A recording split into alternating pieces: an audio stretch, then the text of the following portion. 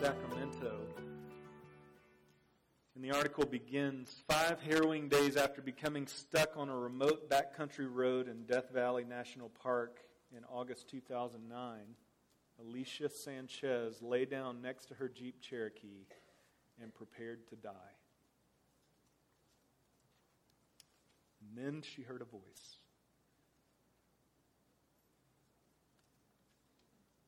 It's what many of the park rangers are beginning to call death by GPS.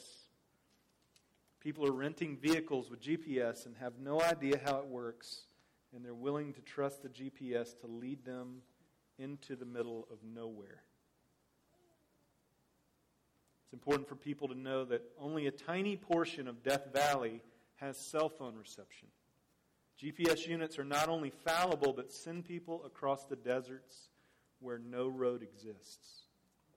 Over the past 15 years, at least a dozen people have died in Death Valley from heat-related illnesses as a result of poor GPS tracking. And these are not just stories of unimaginable suffering. They're reminders that even with a growing suite of digital devices at our side, technology cannot guarantee survival in the wild. Worse, it is giving many a false sense of security and luring some into danger and death. It's not without effort on the park ranger's part. The park spells out the dangers of heat and dehydration and special warnings distributed to visitors each summer. It's installed 49 new wayside exhibits around the park that include heat and desert survival warnings. Allie writes, "We want people to enjoy their wildlands, but we want them to have the tools and information to do it safely." Increasingly, park rangers say tourists are being led into danger by technology, especially satellite-based GPS units designed to guide them in unfamiliar destinations along a network of roads with a navigation database. In Death Valley, many roads shown on some GPS systems are no longer passable. Some have been officially closed for over 40 years. Others are simply too rough for most vehicles to pose serious danger. But they say the problem is people are so reliant on their GPS, they fail to look out the windshield and make wise decisions based on what they're seeing. A lot of people don't realize you should just turn around and go back the way you came. And the story goes on. It ends by saying this.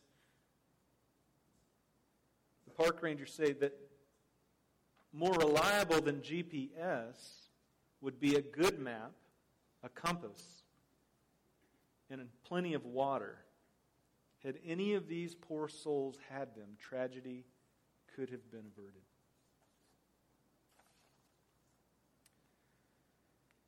So we come into our study of Proverbs today talking about two paths, and there are some similarities in this story. These people had every reason to assume they were heading in the right direction.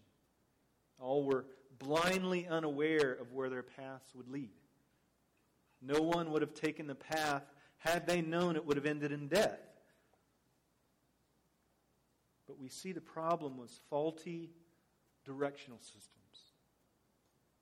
A blind trust in devices that can lead astray, even when the obvious warning signs were everywhere around them. Rangers and maps would have revealed the folly, but proper measures were not taken to consult a wise path. And this is what we find in the Proverbs today, that there are paths that we can take that are healthy or destructive. But we too have faulty navigational systems known as the human heart. It cannot be trusted.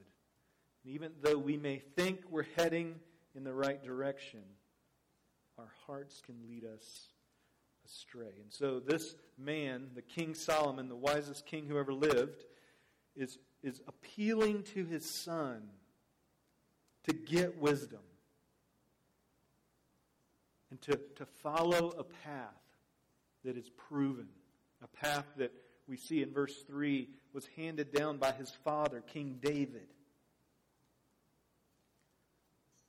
One who had himself, through his covenant with God, been led, as we heard from Psalm 23, in paths by still waters. God took care of David, and David showed this way to his son Solomon. And now, this third generation, Solomon is reaching into his son's life and saying, follow this way.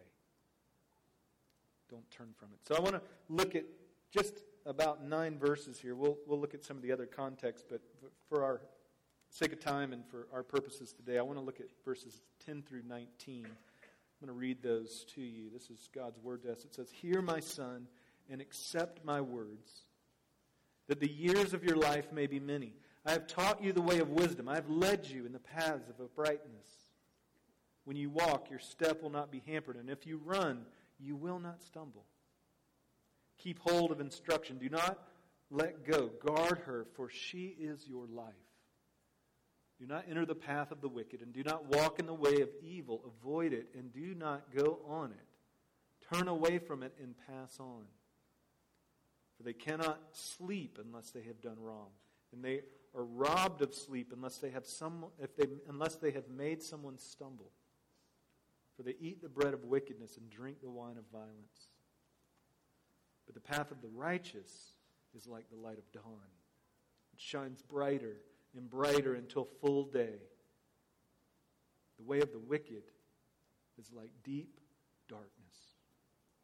They do not know over what they stumble."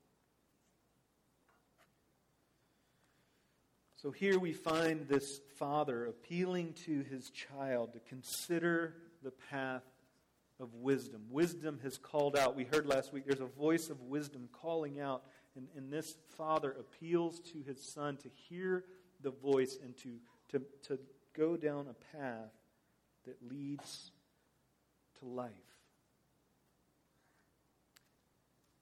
And this imagery of this path are the choices that we make in life. Choices are like footsteps that we make to end at a particular destination. And as humans, we make choices that take us down roads, and there are only 2 places those paths lead, either to destruction or to life. And yet our hearts will navigate us to inappropriate places. And so Solomon's appeal here is to choose wisdom. And he paints a picture of the landscape of this deadly path of folly. He wants his child to see that this is a significant problem. In verse 14 he says, "Do not enter the path of the wicked. Don't walk in the way of the evil. Avoid it. Don't go on it. Turn away from it. Pass on." But listen to what he says. He paints a picture of how they are. "For they cannot sleep unless they've done wrong. They're robbed of sleep unless they cause someone to stumble. They eat the bread of wickedness. They drink the wine of violence." The way of the wicked, verse 19, is like deep darkness. They do not know over what they stumble. They're in such darkness and in this pathless folly that they stumble around not even knowing what they're stumbling on, because they're so overwhelmed by darkness and everything around them. And he says, don't go this way. And we find, not only in this picture, but in the broader scope of the Bible, that there's a progressive power to evil.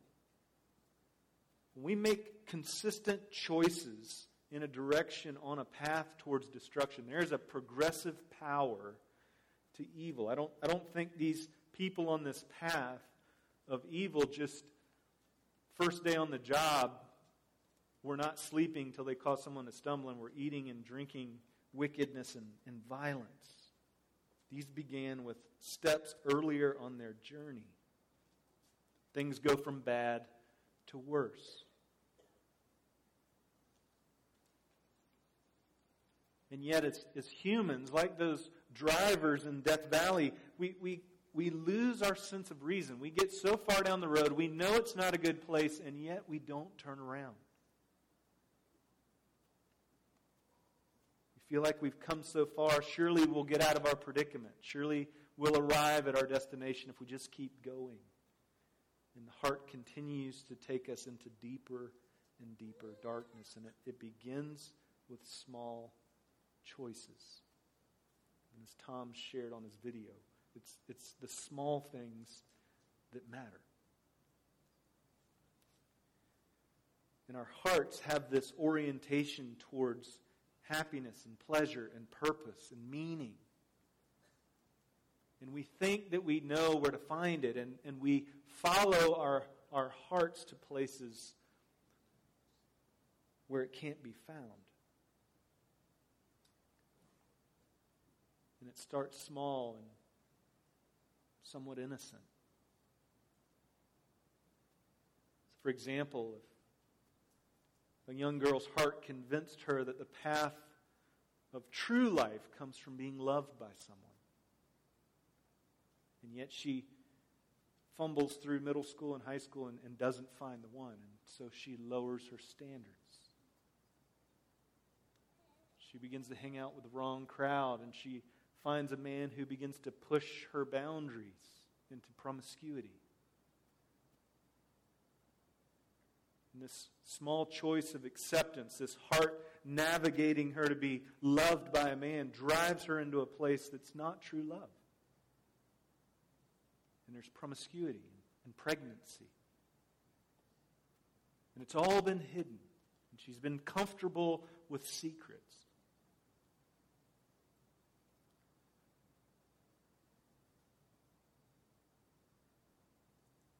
Now there's a choice if she should take a life to keep her secrets. And it all began with a desire for a boyfriend. They're baby steps that lead down dark paths. Maybe a young man in school who wrestles with stress management, and so instead of studying for exams, he plays video games or he watches Netflix. And again, partially innocent. But he's coping with stress and with responsibility, and he lacks discipline. As he gets older and gets married and has kids, the pressure mounts. And he's beyond those superficial ways of coping with his problems. And so he comes home and he pours a drink. And one becomes two. And two become three. And his wife confronts him about it. And it creates conflict. And now there's relational distance. And so intimacy breaks down. And so he goes to other pathways. He begins to view pornography. And he gets to a place where he's counting down the hours when he can clock out of work to have his first drink. And he destroys his life. He loses his job. He loses his license. He loses his marriage. And it all started with these small choices. And the heart's navigation system is broken. And it takes him down a road of destruction. But this is not the path of wisdom. And like the park rangers in Death Valley, Lady Wisdom calls out. She makes her appeal to us to consider our path and to turn. Her voice cries out, "Oh, sin is fun, but it's fleeting.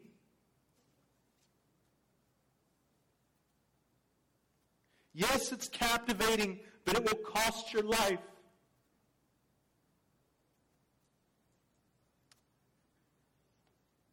Don't trust in your faulty directional device. It will kill you. Heed my warning. Spare yourselves. You're headed towards deep darkness. You will get entangled. There is no escape on that path. Beware."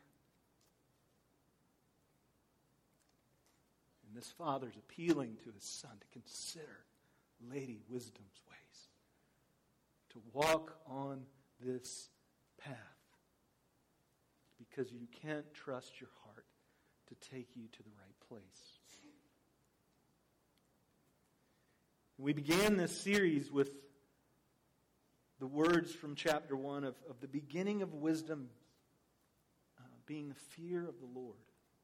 And I think a backside of that coin is not just fearing who God is and what He's done and how we will answer to Him and having a healthy reverence for that. But on the backside, I think it's a healthy fear of realizing the deep darkness we face when we walk away from Him. And there's a clinging to Him. There's a desire to draw close out of fear of falling away, out of fear of falling into folly. It's a healthy fear of fatal destinations.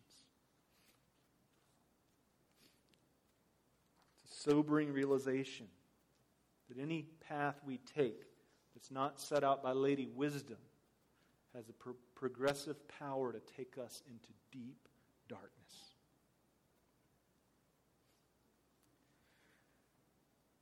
And so there's an appeal, but here's the problem. If our hearts are broken and they're what guide us, how do we change? I think there's a hint in verse 33. He says, "Keep your heart with all vigilance, for from it flow the springs of life."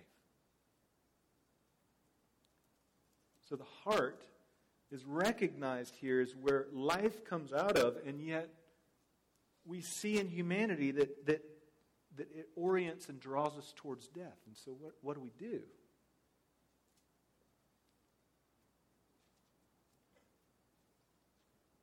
And when we look at the rest of the Scriptures, we see that we need a fundamental heart change. Our heart has to be recalibrated. The promise of God's people in the Old Testament, in the New Covenant, is that God would take out our hard hearts and give us a heart of flesh. He would transform our hearts. He would renew our hearts so that we could have a guidance system that would aim us in the right direction. And this is what we know as the miracle of regeneration. This is being born again.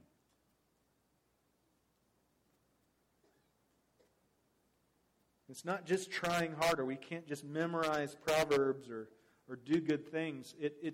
It's realizing that we have to have a fundamental heart change, and everything has to flow out of the heart. Thomas Chalmers, who's an old dead guy, wrote an article called "The Expulsive Power of a New Affection." Basically what he's arguing there is you can't just muster up enough energy to change.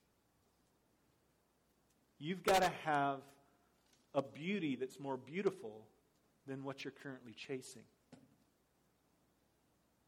give you an example. Admiral William McRaven wrote a book called Make Your Bed. He was 35 years in the Navy SEALs. He was a SEALs instructor. But when he went through Navy SEALs training, when he was at BUDS training, they have a horrific week prior to graduation where they basically run a full week without sleep, heavy exertion, and it is designed and built to mentally break you down. And it clears the table from anyone who is not totally 100% committed that I will die before I give up. And it's meant to break you. It's meant to make you throw in the towel and give up. And the hardest day, the third day, they were in what they called the Tijuana mud flats. And so they brought their boats in. It's freezing cold, and it's clay that's the consistency of dense, wet clay. And they get in it neck deep, and they do maneuvers, and they do competitions. And you can barely move. It's absolutely exhausting. You haven't slept for 3 days. You've hardly eaten food. And they're freezing cold. The winds pick up to 20 miles an hour. Night falls, the clouds cover, they're freezing. Joints are swelling. And the instructors are over in the distance at a bonfire, sipping on hot coffee and warm chicken noodle soup. And one of the instructors comes over with a bullhorn. He says, hey guys, good work. You guys have been working hard. Why don't you come over here and get warm by the fire? We got some hot coffee. We got some warm soup. You owe it to yourself. Come on, just give in. I tell you what, if 5 of you come, we'll give everybody else a break. Voice of folly calling. To forfeit everything that you've worked for. And so McCraven is down in the clay, and the guy beside him, he feels his arm move, and he grabs the guy's arm because he knows he's going, and he jerks his arm away, and he climbs out of the pit. And as he's climbing out in the distance in the dark, one of his platoon members begins to sing a battle cry. And his voice lifts higher and higher. Men who didn't even feel they had the energy to last are now joining in the singing. And it is so loud. They're at the top of their lungs, and the whole platoon is singing. And this man, crawling toward the fire, turns around and jumps back in. That's the expulsive power of a new affection. When you have set your heart on a destination and you've gone down a path, but something becomes more precious to you than what you're pursuing. And this is what the gospel does for us.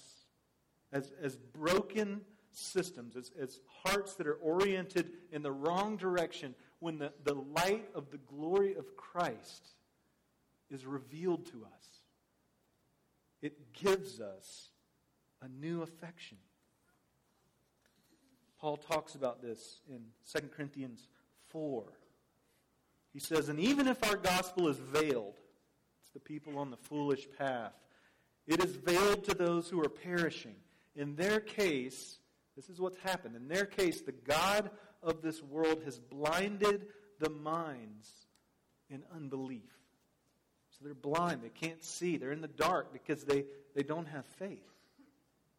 And the enemy has done this to keep them, listen to this, to keep them from seeing the light of the gospel of the glory of Christ, who is the image of God. For God, who said, light shine out of darkness, has shone in our hearts to give the light of the knowledge of the glory of God in the face of Christ. So God comes down to our dark hearts and says, light be. And He turns the light on, and we see the glory of His majestic Son.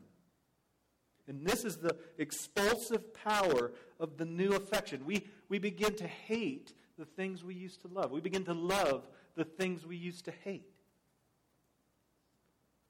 And this is an immediate miracle that comes by the regenerating work of the gospel.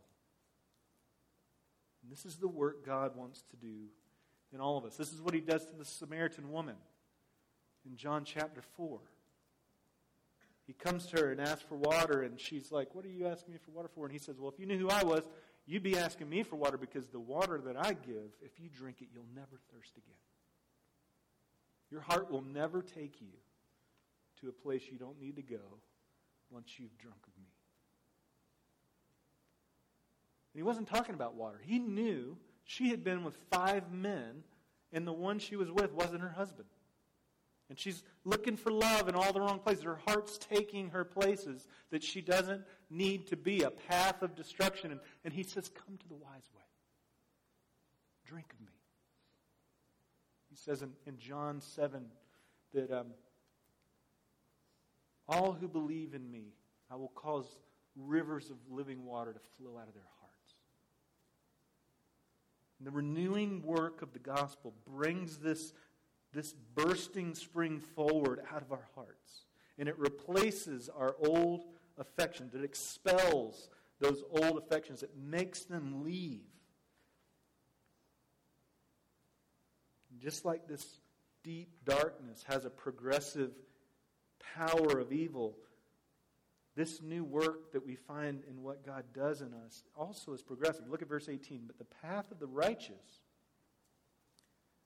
it's like the light of the dawn, which shines brighter and brighter until the full day. So Jesus Christ, the light of Christ comes into our heart, we see out of 2 Corinthians. And over time, the sun just gets lifted higher and higher and higher in our lives. And as the sun rises, it chases away darkness. It has the expulsive power to create new affections, and it begins to change us. We begin to not desire the things that we used to desire. And that's why Solomon appeals here that when this takes place, keep your heart with all vigilance, for from it flows the spring of life. So protect that reality. God has given you a gift in the gospel. Protect it. It's a matter of the heart. It's a matter of sight, of seeing.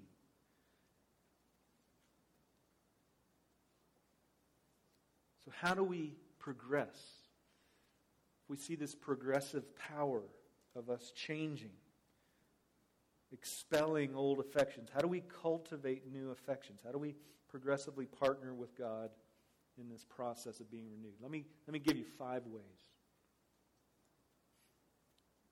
The first is to get wisdom. We see that in verse 5 and verse 7.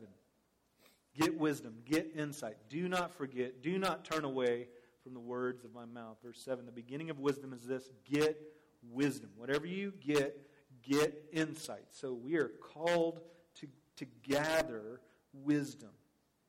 We are to be a people of God's book. Lady Wisdom is calling, and we want to hear her voice. But it's not just studying the Bible. It's not just memorizing verses. It's meditating on the gospel. If the bright, glorious light of Jesus Christ is what shines in our heart, and if that's what dispels and expels old affections, we need to have an ever-growing discipline of having Him rise up in our hearts. That morning star is rising to noonday, to full display.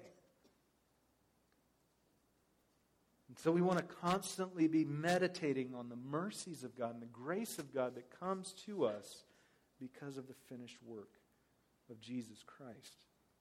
Because this is what has the expulsive effect to cast out old affections. Verse 25 says, let your eyes look directly forward, your gaze to be straight before you. We want a fixed focus on what God has done. Hebrews 12 says that keep your eyes on Jesus, the author and perfecter of your faith. Paul in Philippians 2 says that if there's any encouragement in Christ, if there's any comfort in love, if there's any participation in the Spirit, if there's any compassion or sympathy, make my joy complete by being of the same mind. Have a mindset that's gospel-focused. Looking for where there's encouragement in Christ and comfort and love. Looking for where God's working. And always being mindful of that. That will arrest your affections. It will cultivate your affections. And as we do, the morning star will arise in our hearts with expulsive power. It will chase away darkness and illuminate the path of Lady Wisdom. Second, take wise steps to stay on the path. Take wise steps to stay on the path. We've been put on a path of wisdom because of what God's done. We want to stay on the path. So we want to make wise choices that get us down to the end of that path. We don't want to take steps off the path. So we want to be wise about our steps. So verse 25 to 27, let your eyes look directly forward, gaze be straight, ponder the path of your feet, so all your ways will be sure. Do not swerve to the right or to the left. Turn your foot away from evil. So as we glean from God's Word and we gain wisdom, we also want to apply what we're learning. That's the true definition of wisdom. It's applying what we know. It's functional in its nature. James says, don't be like the person who goes and looks in the mirror and They have stuff on their face and they leave and they never get the stuff off their face. He said, that's what people are like when you come to the Word and you just hear it and you don't do it. Why would you come and see something you need to change and leave unchanged? So we want to take steps in accordance with wisdom to keep ourselves on the path. Third, ponder your steps. Verse 26, ponder the path of your feet. Then all your ways will be sure. Here's a practice I would encourage you in. Take time out of your day to reflect on the choices you've made. So maybe at the end of the evening, just reflect back on your day, choices you made, actions you've taken. And then ask yourself why you took certain steps if they did not seem to be in accordance with wisdom. Why did I take that step? That was not wise. And ask yourself that question. Ask yourself why you were tempted to take that path. Get down to the motivations of the heart that caused you to deviate from wisdom. And ask yourself why you're tempted to believe that happiness and fulfillment might have been at the end of that path. Because you're being deceived at that point. We can veer off the path. God puts us on the path, but we can veer off the path. And so we want to reflect and say, man, why did I take that step? What was I believing? And that's an opportunity to let the morning star rise. Because what's happening is we're identifying lies that we're still believing, and we're replacing it with truth. We're realizing, no, that's not going to make me happy. That's not going to fulfill me, because God's Word says it won't. And so why am I going there? And we have an opportunity to apply truth to real-time situations, and it continues to give us an arresting love for Christ. We go to Him for forgiveness. We cherish His mercy. We learn a little bit more wisdom. So hopefully we don't step off the path in that same way again. And the star continues to rise. Also say in that to cultivate humility by confessing your sin to God and to others. So when you find that you went off step, cultivate humility. Humility is a real virtue in the Scriptures, and it protects us. And so tell God and tell a friend. It's healthy and safe for us. Fourth, keep the end in mind. Keep the end in mind. Moses prayed in Psalm 90, verse 12, teach us to number our days that we might gain a heart of wisdom. So considering your end, and even the destination at the end of the road you're on, will help us gain wisdom. It'll help us progress in this way. Remind yourself of the destination your steps are leading you towards. So as you make choices, let passages like this inform you of where you're headed. Are your steps moving you towards deep darkness or towards growing illumination of the sun rising in your heart? Let Lady Wisdom be your guide. She cries out. She's there to protect you. Look at verses 6, 8, 9. Do not forsake her. She will keep you. Love her. She will guard you. Prize her highly, and she will exalt you.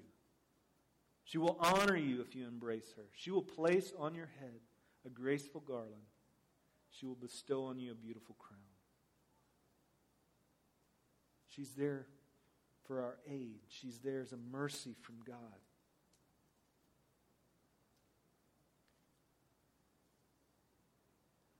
And fifth, pray and ask God for wisdom. Paul prays this in Ephesians 3, that people would comprehend with all the saints what's the breadth, length, height, depth, and to know the love of God that surpasses knowledge. So we're knowing things that surpass our ability to know, and we need that from God. That's a supernatural thing, and we ask God for that we might be filled with all the fullness of God. So we want to pray for wisdom. And wisdom I'll end with this. Wisdom is a practical way of living that applies biblical principles where chapter and verse may not provide an answer. So you may not have chapter and verse for what you need, and you need wisdom. So you ask God for that kind of wisdom. Solomon is a great example of this. In 1 Kings 3, early in Solomon's kingship, there were two harlots that both had children within a week's time. One of the women was sleeping and rolled over on her child, and the child suffocated and died. She found out in the middle of the night, and she snuck into the other lady's room and changed out their children. So she took her baby, gave her baby, and went back to her room. And obviously the mom woke up in the morning, and the baby was there, but she knew it was not her baby, because you know your baby's face. So they bring it before the king. And so Solomon is there. And they're saying, he said, she said, no, it's my baby, no, it's my baby. And he says, okay, I'll settle this. Bring me a sword. I'll cut the baby in half, and I'll give you each a portion. Obviously, he wasn't going to do that. But verse 26 of that chapter says the mother's heart yearned for her son. She had her heart oriented toward her son. And Solomon in his wisdom knew that. He knew that no mother is going to let their son die. And so the one who said, no, just let her have him, he said, okay, that's the mom. And he threw the other lady out. But he didn't have chapter and verse for that. It wasn't something that he could just go and find. That was divine wisdom. And it says in verse 28 that everyone stood in awe of the king and the wisdom that God gave him to execute justice.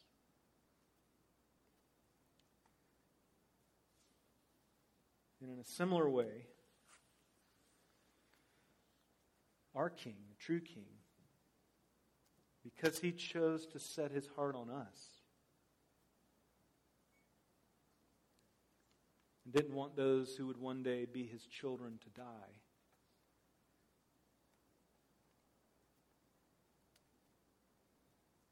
he was willing to sacrifice.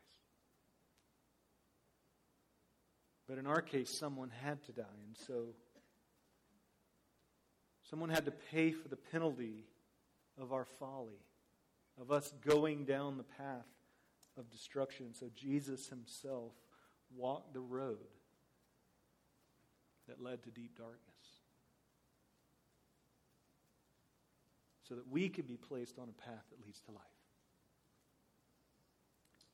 And in God's mercy, he gave that to us, a gift of grace. God's infinite wisdom on display, Jesus himself given on our behalf to set us on a path of life. And he wants that mercy and that love and that grace to have an expulsive power in our lives, to keep us on the right road. As we look at him, we want our hearts to be changed. Our directions will be changed. Our loves will be changed. To empower us to walk on a path he's set before us as an example. And he calls us to follow him to a destination